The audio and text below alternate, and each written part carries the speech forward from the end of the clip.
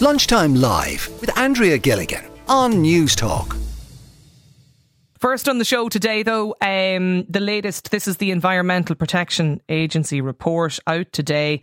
Transport emissions here in Ireland, they're up 6% in the last year, despite the fact that there's been a rise in electric vehicles. So what's the solution? Are there solutions? Take a listen to Cara Gustenberg. She's a member of the Climate Change Advisory Council. She was chatting on breakfast earlier.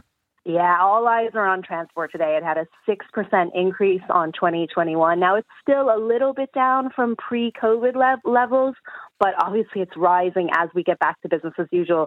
It's still on the rise.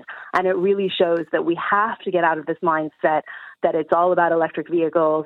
Electric vehicles are not going to be the solution to our transport issues. It is really going to have to be about much more public transport built rapidly. And I think Brian Caulfield said it well. We have to build, 50 years worth of transport infrastructure in 10 years. So we really need to accelerate the public transport infrastructure. So what radical measures do you think we need to try and bring down transport emissions in Ireland, or how radical should those initiatives be? 087 1400 106 is the WhatsApp number. Environmental journalist John Gibbons is with us on the line. John, are we too heavily reliant on electric cars to bring down our transport emission figures here?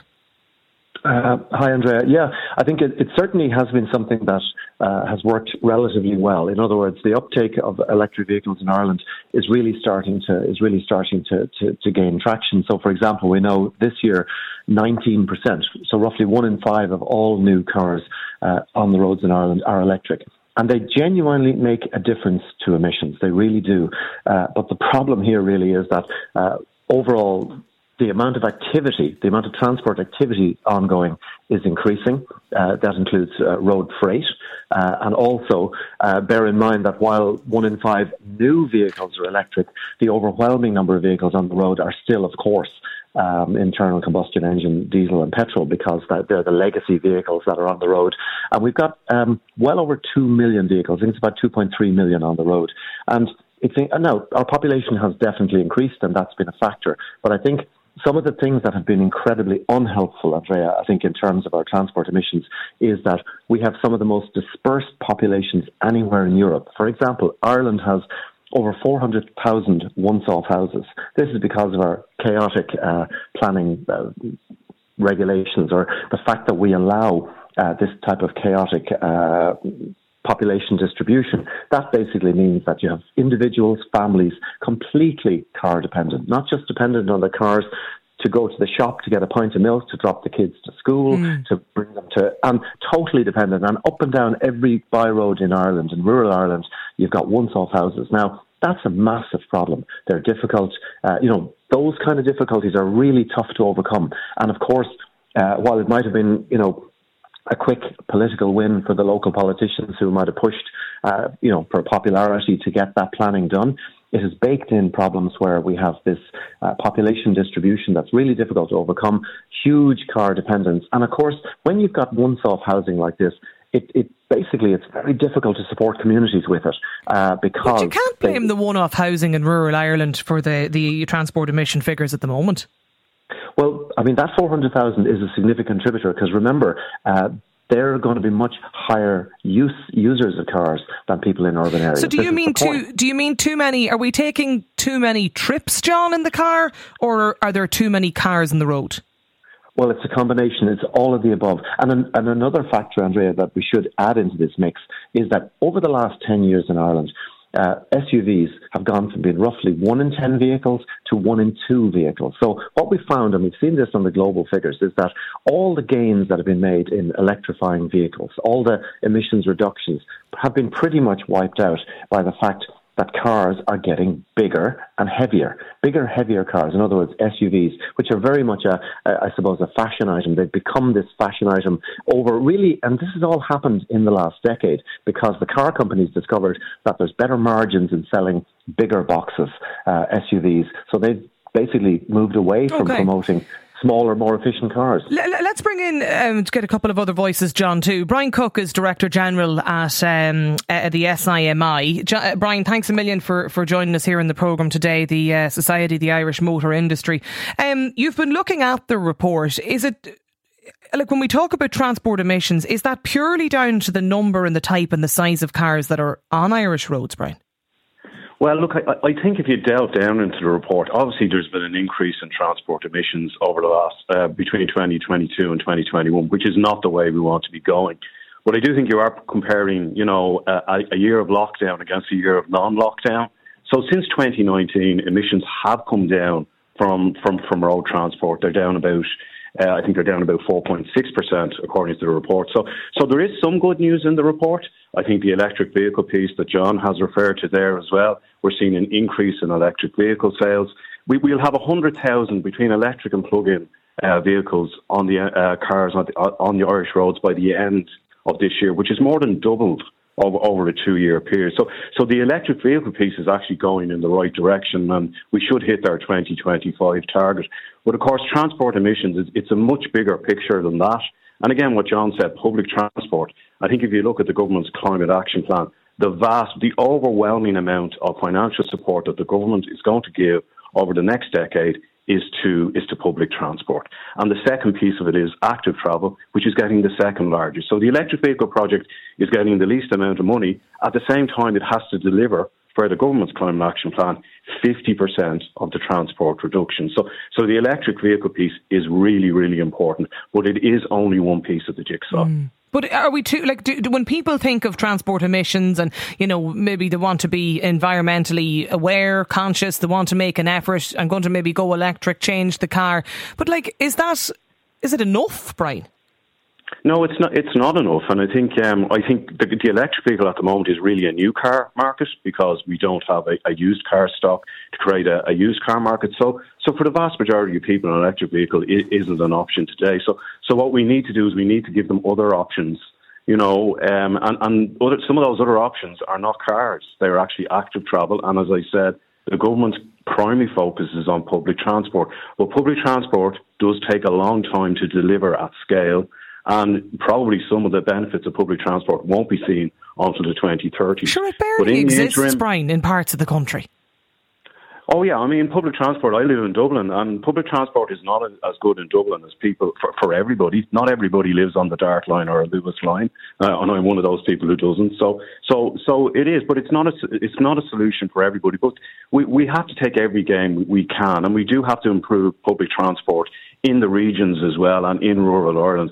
Again, John mentioned the planning development of Ireland over the last 50 or 60 years has been one of dispersal, not just in one-off housing. Young people who work in Dublin, who are from Dublin even, in a lot of cases they live 50 or 60 miles from where they work.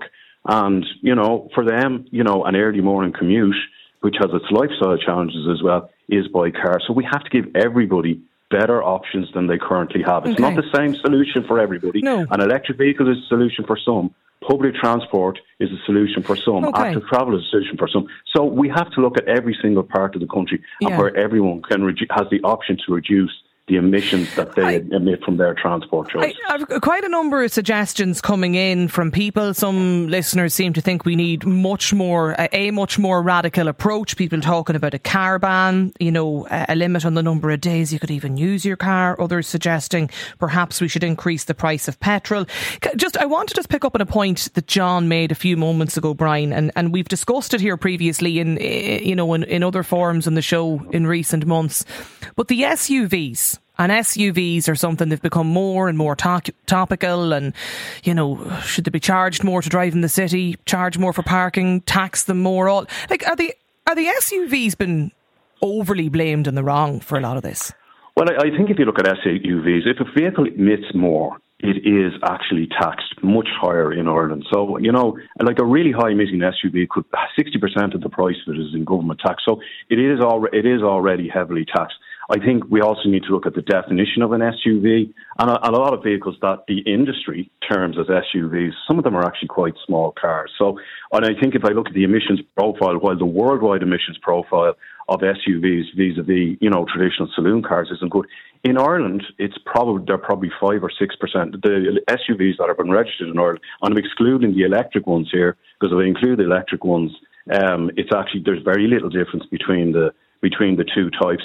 They're between 6 and 7% higher emitting than than a new saloon car. But however, their emissions are much lower than a 5-year-old car or a 10-year-old car or a 15-year-old car. So I do think we do need to look at the types of vehicles we drive.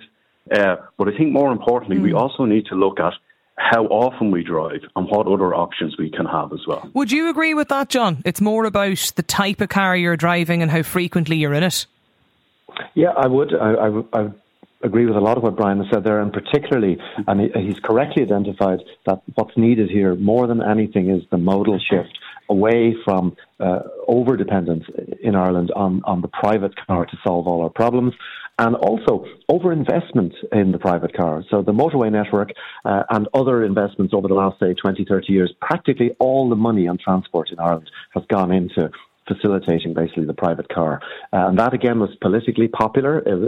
Politicians love, cutting ribbons on motorways and so on. It's very popular locally and so on. And I'm not suggesting that they don't have their benefits, but they've also had huge downsides. It has diverted investment away, for example, from our rail network and away from public and active transport. And now, as you said a few minutes ago, that is changing. And as Brian points out, most of the investment being committed over the next decade is into public and active transport. And we really need to amp this up drastically. And probably, Andrea, it might be worth briefly saying, for some of your listeners who are starting saying, yeah, targets, what's this all about? If you just check your news, basically our weather systems globally are falling apart. We have to do this. This is not optional. We're not doing this because anybody wants to tax you or punish you. We're doing this because we have a global climate emergency. I have to say, overall, John, engagement certainly from listeners here to the show today about this. It's not that people don't think we need to address this. I suppose it's trying to find the solutions, or what are the solutions? And a lot of the texters here actually think we do need quite a radical approach to this. I want to hear listener suggestions. Stay with us, John and Brian, if you can, for a moment. Bernard is on the line as well. What's your solution, Bernard, to reducing transport emissions in Ireland? Hi, Andrea. I think the carrot has fell off the stick here because we seem to be lashed with if you own your own vehicle there, you're being kind of bullied and intimidated that basically you're bad for the environment. I don't think that the solutions they're offering at the moment can work. I live in a rural area, and unless you have a bus going nearly every few minutes, like we say, if you have an appointment with the doctor, you have to take that appointment when you get it. And there's no bus going to bring you bang on time to see your doctor or bring you home. The same if you go to work. People go to work at different times. Unless, again, if you have public transport that can bring people, pick them up in the morning and bring them directly to work. Other than that, you're adding another maybe 4 or 5 hours onto your day to wait for buses. You could be out in the wind, rain, every sort of conditions. And I think it's very unfair. It's a very unfair approach that's been taken.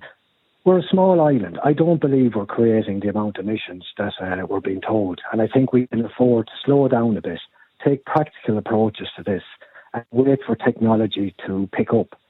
I think people do want change. I think we should be setting forestry there. We should have been doing that 10 or 15 years ago. Like when you look at it there 20 years ago, we didn't have recycling bins or compost bins. Now we have, and it's a great thing. But I think when you're taking the carrot off the stick and you're blaming people or you want to put up the price of fuel, I think it's wrong. Yeah. It's a very wrong approach. I take your point completely. Is that not a fair point, John? Bernard feels that he's unfairly being blamed for, not he personally, but rural Ireland being targeted. Is that not a fair point? I know. I've listened obviously carefully to what Bernard said, but he's neither myself nor Brian have made the points that Bernard feels that he's being attacked under. This is an issue. This is basically how the system has evolved, and this is what we're stuck with. It isn't a question of blaming anybody. The issue is this. We're in a very, very difficult position. And just, again, for context for Bernard, I know there's this idea that Ireland is a small island and what we do here doesn't matter. Unfortunately, that's not the case. We're probably the second highest per capita emitters in the European Union, which puts us among the world's highest per capita emitters. Now, you might say, well, give me a comparison, give me an analogy, right? Take the 5 million people in Ireland. we account in our carbon emissions per annum for the equivalent of carbon emissions for about 300 to 400 million people living in sub-Saharan Africa. So the idea that we in Ireland are insignificant, unfortunately, when it comes to emissions, we are punching so far above our weight. We're huge contributors. And remember, the folks in sub-Saharan Africa that are currently getting hammered by climate change, they didn't cause it. It isn't their emissions. They're not driving around in SUVs. So they're the victims, and unfortunately, our lifestyles are driving their disasters. What is your solution then, Bernard, to this? Well, see, I think it's very easy there to judge our emissions to a developing country, and I don't mean that in any way disrespectful, but I think it's disingenuous there to do that. I think, again, like we say, you look at other industries and stuff, we never hear about the big polluters in Ireland. We hear about the car owner, he's to blame. Like, when you think of it, an average vehicle owner, they go to work in the morning, they might drive maybe any time from maybe 15 minutes to an hour. That car is parked up for the day. Then they use the same time going home. That car is parked up for the night. 5 day a week. They might go to the shop in the weekend. If you have a second car, that might be to bring the kids to school. You know, it's been perceived that as if we're all jumping into our cars and we're driving around all day. Like, there's nothing being said about freight being on the road 24/7. Like, we say, you could go back years ago, Andrea, where the trains used to shunt the goods up and down the country and you'd less freight. Like, ideas like that could take some of the vehicles off the road as well. But it's not been said. Brian, can I just get you to just clarify one thing? Because a lot of people getting in touch about the SUVs. People get very passionate about SUVs and, you know, whether SUV drivers should even pay more tax. And then a lot of the SUV owners feel that they're being blamed, you know, in the wrong for all of this and it's unfair. When you talk about an SUV, because most cars you see nowadays they're that in-between car. They're neither a Jeep or a saloon car. But so what exactly, how do you define an SUV? Well, look, I think it's an industry marketing tool. I mean, historically, SUVs were developed in the US, and they were these big pickup huge cars. Jeeps. And I think the majority of what we class as SUVs in our own statistics, the vast majority of them are either family-sized crossovers or smaller SUVs. About 5 or 6% of the car market is really large SUVs. But I'd say if they are high emitting, they are taxed more. I think that's important to underline. So do you mean like a Nissan Qashqai or something, or a Skoda Kodiaq? Is that what you're talking about, or no? Well, most of the cars, I mean, the Nissan Qashqai, I suppose, in a lot of ways, I don't like to talk about brands, was the Trailblazer in the crossover section. And I think most of the cars are that size, which are not what historically SUVs were. They're not a Jeep, but they're an in-between. You know, but if they are higher emitting, they will be taxed more. You know, so I think that's important to highlight. But I do think it's important. I mean, what Bernard is saying is what people are thinking, and I do think there's a responsibility on legislators and stakeholders like myself. Oh, there's more callers. You know, to get the message out there. You know, and I do think it's important that there isn't one solution for everybody. And Bernard, obviously, he lives in a rural area. His only option is a car, and maybe in 10 years' time, his only option will be a car. So he needs to be driving a less emitting car, and ideally an electric one. But for people living in city centres, the option could well be public, or will be public, or active transport. Angela, do you know what? I'm going to take a short break. There's a number of people looking to get in touch. I'm asking you for your solutions today. What do you think we can or should do to reduce transport emissions in Ireland? Lunchtime Live with Andrea Gilligan. Weekdays at midday on News Talk. We're talking about the EPA report. Our transport emissions in Ireland, they've increased 6% in the past year. There's also, of course, this is despite the boom in sales of electric cars as well. But we're asking you for your solutions today. What can we do to reduce transport emissions? There's been a lot of reaction to this. 1800 453 106. Angela is with us. Angela, what's your solution? Hi, Andrea. Well, my thought is that at this point, we need a public information campaign, because surveys are telling us that people in Ireland understand the climate crisis, and that it's caused by greenhouse gas emissions primarily from human activities. But, when I look around me, I see people still driving these huge SUVs, and So there's a real disconnect there. So I think what's called for is a public information campaign, educating people, to make that connection between their understanding of what's causing the climate crisis and then doing something, what we do about it. So we have to get people out of their cars. Yes, not people like Bernard who are in rural areas. Some people will continue to need cars. But we have to, we need transformative change at this point.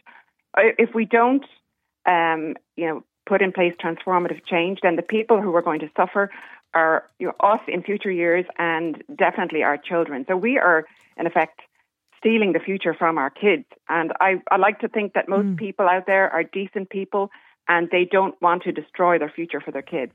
So... What do you see, Sari, is when you say I totally take your point, by the way, on the information campaign. I actually think that's a great idea. But what do you mean by radical change, or what would you suggest as radical initiatives or reform, Angela?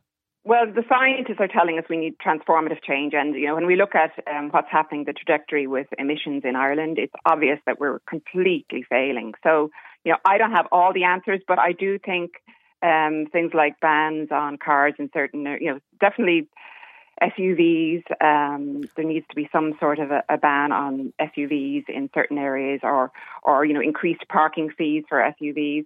That's a huge disconnect. An earlier caller mentioned that there's been a boom in sales in the last 10 years in SUVs, and that's completely outrageous. And So people are already paying more tax, I suppose. If you're driving. But the climate crisis and the increase, the global warming, it's a matter of physics. Physics doesn't care about taxes; it cares about how much is being emitted. So, whatever it takes to stop people driving these, people have to stop driving these huge gas-emitting greenhouse gas-emitting vehicles. Neil is on the line as well. Neil's with us too, Angela. What's your suggestion, Neil, to reduce transport emissions here? Well, there's two issues. The management of traffic in Dublin has changed over the last, 12 months, where traffic light sequences are much faster. That's leading to build-up of traffic within the city. That's leading to more emissions. So that's the first thing. Let's make it unpleasant, and then people will have to change. The other side of it is, if you don't want people to use cars, you have to have a transport system that works and works for everybody. What part of the country are you in? Well, I was in Dublin yesterday. I came up from Waterford. Okay. And if I took public transport now yesterday, I had to go to Dublin. I had a meeting in Dublin, and then I went to Kildare. If I did that by public transport, she'd be still in the bus. I'd have had to do an overnight. I'd have had to have an overnight. I'd have had to go back into Dublin to get from Kildare back down to Waterford. I would have had to leave at the latest 7 in the morning. Yeah. As it is, I left at 9. Very simple thing for me on the rail. The rail link from Dublin to Waterford it's nearly 3 hours. It's not that far. And one of the reasons is because you have to go into Kilkenny and back out onto the main line. Now, the solution there is very simple. You build a station where people from Kilkenny can take a short line. They have them all over the continent, bringing you to the main line station, and then you pick up the train going to Dublin or down to Waterford, whatever. So there's a lot of stuff we could do with infrastructure. Do the infrastructure first, then look for changes in habits. If the infrastructure is there, you have no excuse not to use it. At the moment, it's not there. Could you rely on public transport in Waterford? Not where I live. We have a new route from Dungarvan now to Kilkenny, goes past my house. It's I'm 4 miles from the city, from Dungarvan, sorry, and but it only stops at the main villages.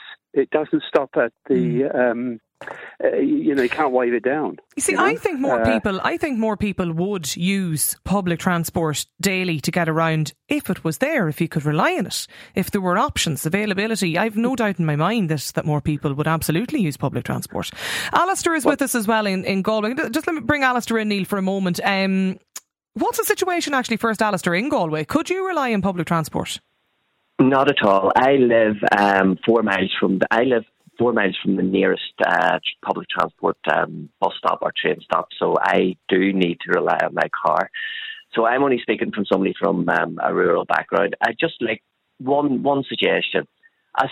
My petrol car will probably last another 10 years or something. I can't afford an electric, but I'm prepared to invest about €2,000 to get my car to take LPG, liquid petroleum gas. And I'm prepared to invest in that, to do that. It's slightly cheaper, but I'm afraid that the government aren't going to support that.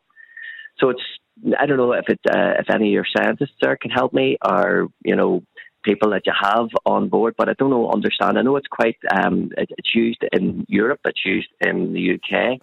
I'm wondering, is the support going to be here just as a stopgap until my car sort of dies or whatever, and hopefully by that stage I can afford an electric car, or there's a train track that is closer to me, or a bus station that is closer to me. So I'm just wondering, is there anyone out there that is interested in this, or is it I tried to email Eamon Ryan about it, and of course I got a gobbledygook politician's answer with no real answer in it. But I know that LPG is used around Europe. Yeah, to be honest with you, Alistair, I certainly don't have the answer to that, and I'm not sure how it works. But we can certainly, whenever we're chatting to, Geraldine Herbert, or if Brian was still with us there from SIMI, we can certainly have a chat about that someday and see what options are or how that might work. I don't know if there's other people interested in your suggestion as well. Maybe if there is, look, lunchtimelive@newstalk.com is the email address if you're maybe thinking about something similar there to Alistair and you'd like to find out more about it. Is Martin on the line as well? Martin, are you there? Good afternoon. Hi Andrew, how you doing? Good. What's your proposal? I was in the motor trade for years, and then I went into plumbing and heating. The old, if the government are serious about reducing the emissions, there's thousands and thousands of 20, 30 and 40-year-old diesel vehicles still drive around the roads every day of the week, which are very, very bad for the environment. Really, anything over 10 years should be taken off the road. Well, I was interested. Brian Cooke made that point as well. He said, he talked about the emissions from the high-emitting vehicles, and then the similarity with cars that are beyond or older than 10 years old as well. Yeah, you take any of the modern vehicles, whether they're petrol or diesel, are very, very, very clean running vehicles compared to something that's 20 and 30 and 40-year-old. Very clean. Also, another thing that needs to be done is the modern oil boilers, condensing oil boilers, very clean, very low emissions. And I know for a fact there's around 500,000 plus old oil, 20, 30 and 40-year-old and older, still being used around the country because people can't afford to upgrade. If they were upgraded, there'd be a huge reduction in emissions. Guaranteed. Huge emissions. And another thing, what the government should do is reduce the VRT on new cars, right? And then people will be able to afford to buy it and get rid of all their old stock. But sure, isn't that why there's so much discussion around it, the EV grant and the change to that? Yeah, but EV grants have been reduced. Yeah. Now. Very little. But I'm talking about diesel and petrol cars, still new diesel and petrol cars. They should be reduced the VRT, and then people could upgrade their old 20, 30-year-old car and get something more cleaner that's more environmentally friendly as well. It's just common sense. Okay. You know what I mean? I know they're all obsessed now with electric. It's like the same thing like you have with the air-to-water heat pumps. They're all obsessed with this. They won't tolerate any other heat system, only air-to-water. The vast majority of people I don't have air-to-water. They have savage east buildings. Okay. Huge. And their houses are all too warm. They can't stick the heat in the house. Because you can't just switch it on and off like you can with an oil boiler. Put down radiator, switch it off 10 minutes later, the radiator is cooled down. Because the Irish weather really is not a climate, it's not suitable for air-to-water, in my opinion. Because the weather is so mild, you have this constant heat coming up off the floor. You can't just switch it off, switch it back on again. Because the floor will keep giving out heat for another 24 hours. There's a text in too, I see, just on that from Rosemary, who says, we have just become a 2 EV car household. We charge them through our own, the PV panels. Really annoys me though when I'm driving my very low emission car behind a car or a van that's spewing out black smoke, not caring about the environment or pedestrians. Another listener, why do people feel the need to go on not just 1 or 2 foreign holidays a year? The fumes from the airplanes crucifying the environment. Another texter, where did I see the message? Yeah, Rural Ireland, not always the ones contributing to transport emissions. It's the people in the big cities who sit in the heavy traffic with the engines running. Lunchtime Live with Andrea Gilligan. Weekdays at midday on News Talk.